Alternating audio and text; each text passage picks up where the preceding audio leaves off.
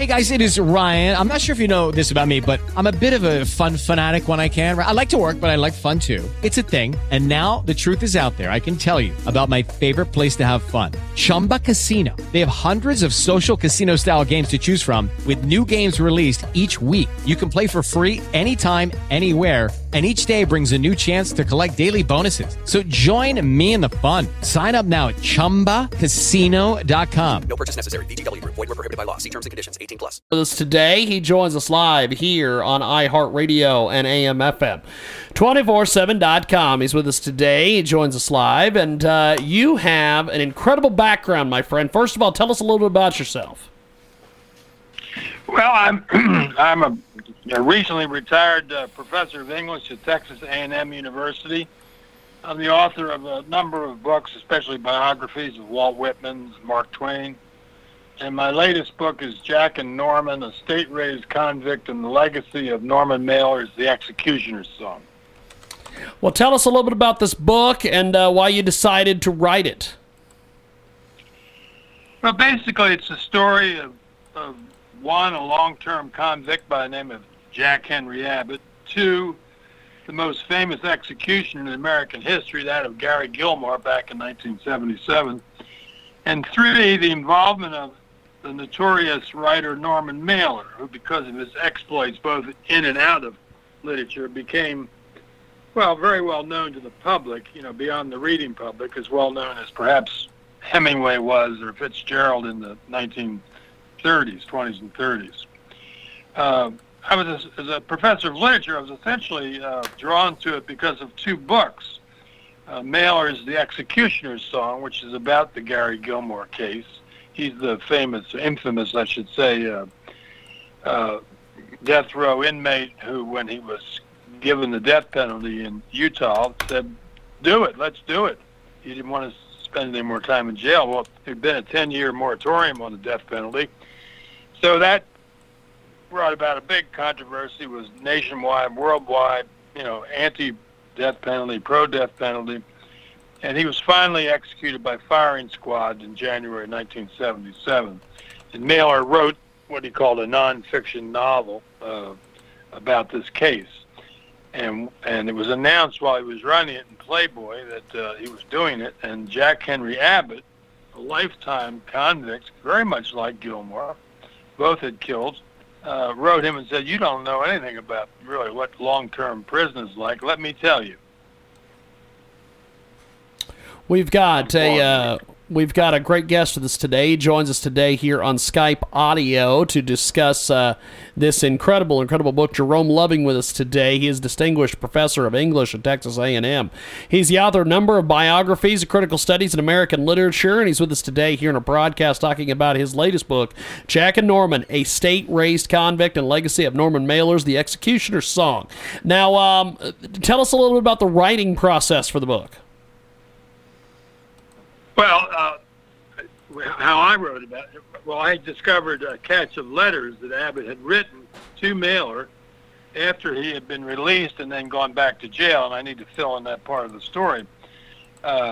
Once Abbott first wrote to Mailerâ, he convinced him that he, Abbott, had things to tell Mailerâ, who'd never been in prison himself, although he too had a brush with the law. He'd stabbed his wife in 1960, his second wife, and was on 3 years probation. Anyhow, Abbott started writing him letters, and Mailerâ discovered that this man, he could write. He was truly a writer. And so Mailerâ went on, finished the book. Then he decided that he should get Abbott out of jail.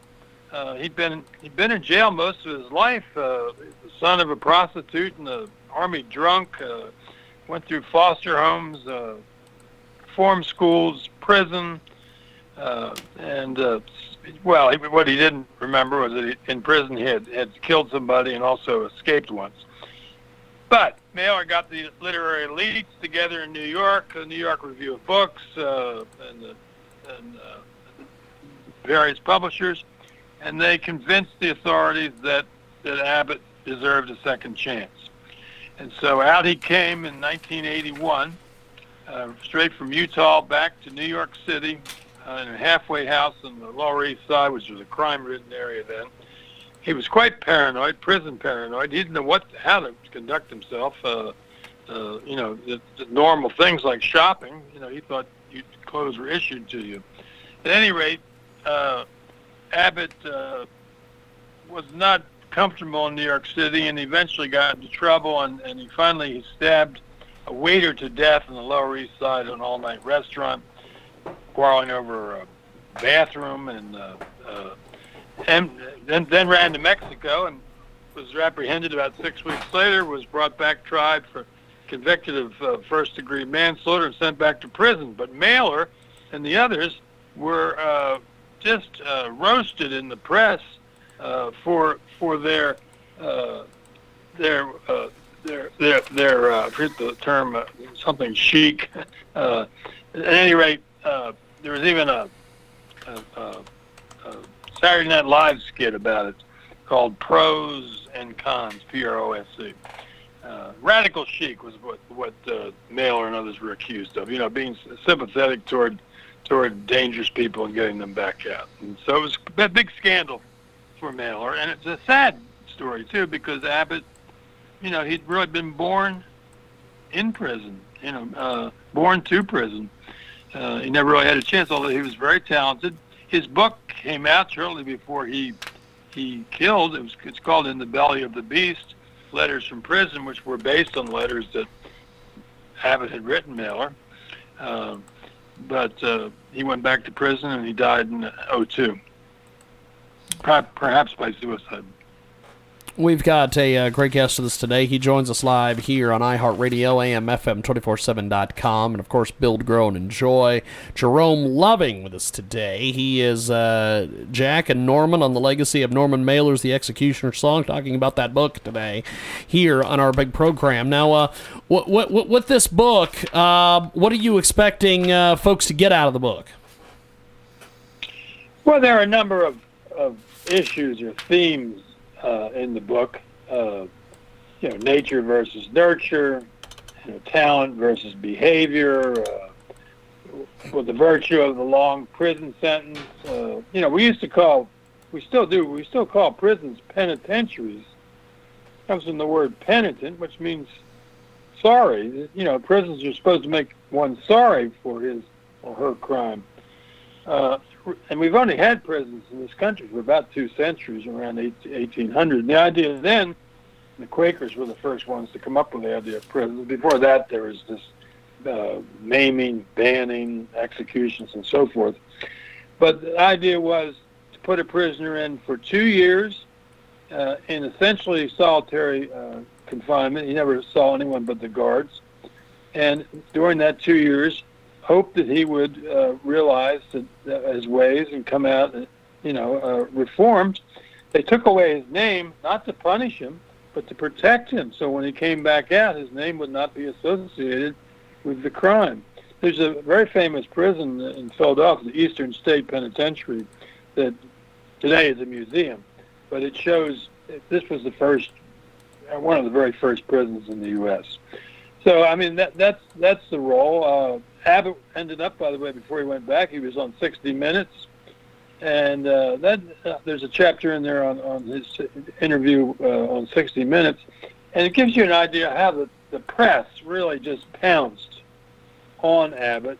They didn't see any of the pathos of his background. All they saw was here was a guy that should have never been let out of jail. And he probably shouldn't have. Because my theory is that he was simply ruined by prison, made prison paranoid, if you will. So those are a number of issues, I guess. I actually could share with you a passage, a very short passage. Yes, go ahead, my friend. An Abbott letter. Let's see. That was him. He's writing about after he had escaped from prison in, I think it was 1967. And he writes, I was in a hotel room in Montreal, Canada. I was asleep. I had been a fugitive for about 3 weeks. I began waking in the night in a sweat from bad dreams. I had simply been dreaming of prison. I had forgotten I was free. I had escaped. I could not grasp where I was. I was in a nice bedroom with fancy furnishings. A window was open, and the sunlight was shining in. There were no bars. The walls were papered in rich designs. My bed was large and comfortable. So much more. I must have sat there in bed reeling from shock and numbness for about an hour, while it all gradually came back to me that I had escaped. So it gives you an idea that the man can write, and it is a captive kind of prose, and it certainly captivated Norman Mailerâ. Now, with this book, give us the typical profile of the reader who's going to love your book. Well, one of the blurbs says that it is, well, it calls it a gripping book. I'm grateful for that. But it says that it is, part literary criticism. That won't get too many readers, but part social commentary and part true crime story. Now, the true crime story is probably the most attractive thing to the general audience, in fact, that's if you go in a Barnes and Noble store, you'll find it in the true crime section, not in the literature section. As I say, my attraction was the writing first, and then the sad case behind it. For example, Gilmore was a vicious killer, but he too had a horrible background. And when Abbott came out, all of his friends, Mailerâ's friends, said, "This is Gary Gilmore again. It's Gary Gilmore's twin in a way," and he was kind of looked upon that way. When he was in New York, he was very uncomfortable. He was in a department store at one point, and he saw those collapsible umbrellas, those black umbrellas. They're short when they're collapsed, and he asked his literary editor, he said, "Why is the department store selling clubs?" He was scandalized by the short shorts and such of women running in Central Park. He was just kind of baffled by how rude people could be, because in prison you're not rude because you're next to that person all the time and he'd kill you.